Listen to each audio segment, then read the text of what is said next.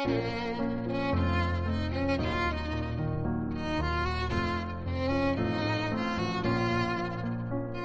to the second series of Medrash Morsels, short but sweet midrashim designed for the whole family to share for Shabbos dessert.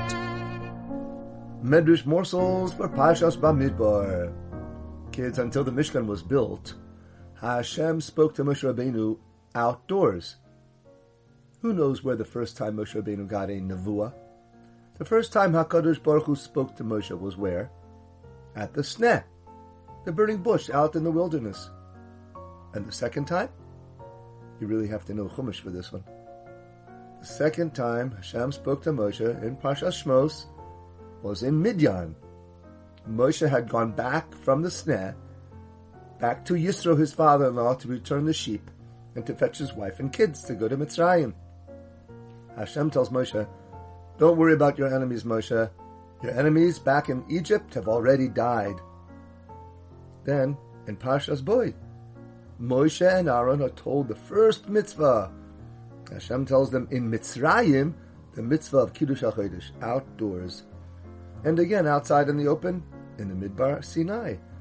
This week's Parsha, Vaydaber Hashem el Moshe b'Midbar Sinai. Aser Zadibros. Plus a lot of other things. Hashem spoke to Moshe in Midbar Sinai. Aser Zadibros. Oh, all that was very nice. Outdoor communication from Hashem. But once the Mishkan was constructed, Hashem said, Yofehu Hatznius. It's better private. Indoors is better than outdoors. From now on, Hashem says, I'm calling Moshe into the Ohel Moed, inside the Mishkan tent. And David HaMelech said it in Tehillim, Kol Kavuda Bas Melech Penima.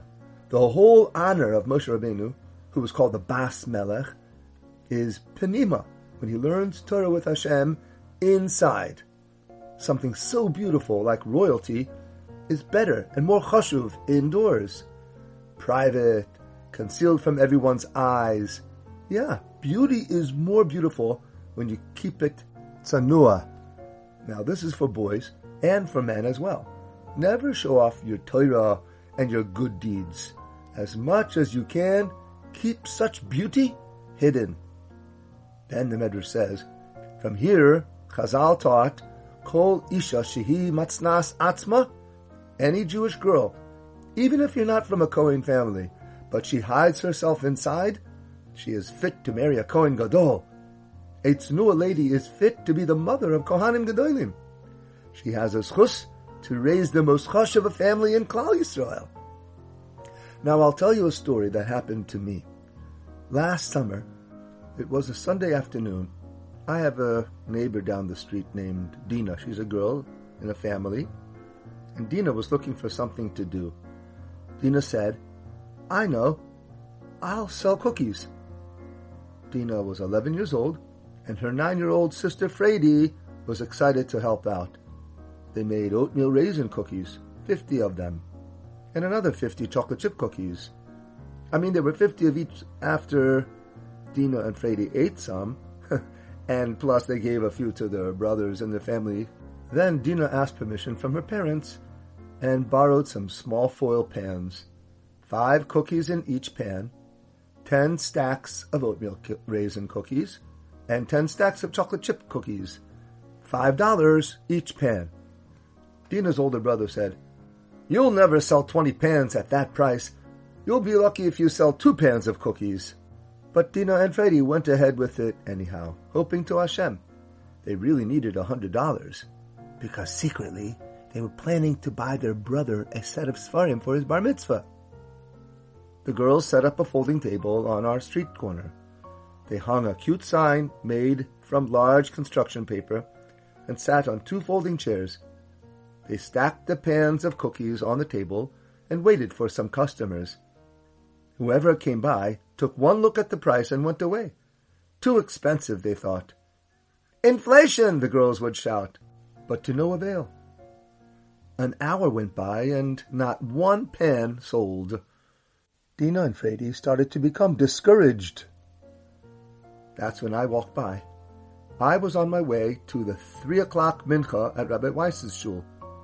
Now Dina and Fredi know me. I was their neighbor, and the Mussar Rebbe.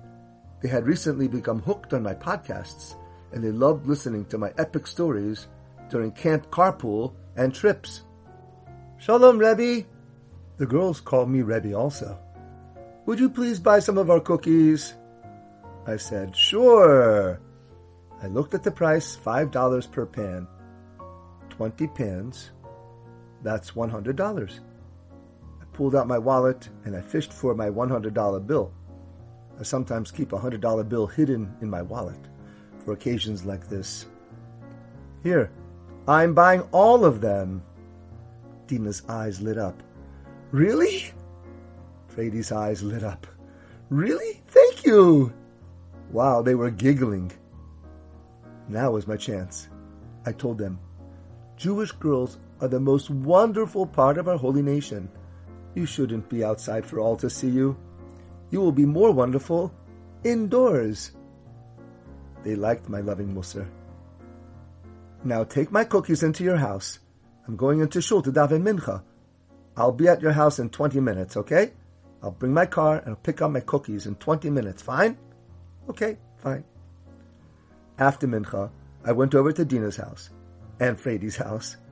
They had told their mother the whole story and wanted to tell me about how they were trusting in Hashem for $100 and how their brother said that they'll never sell. Wow, so nice. See what bitachon can do? I told Dina and Fredi how they could become the mother of Kohanim Gedolim if they're tznius like that, staying indoors as much as possible. I said, now I'll tell you a story about tznius. And I told them the Medrash morsel from Parshas Acharemos about Kimchis. It's real. You can look it up in the Mussar Stories archives. Dina and Fredi learned a lesson that they will never forget. And they might even be listening to this story about them right now on this podcast. For more stories, visit our website, mussarstories.com.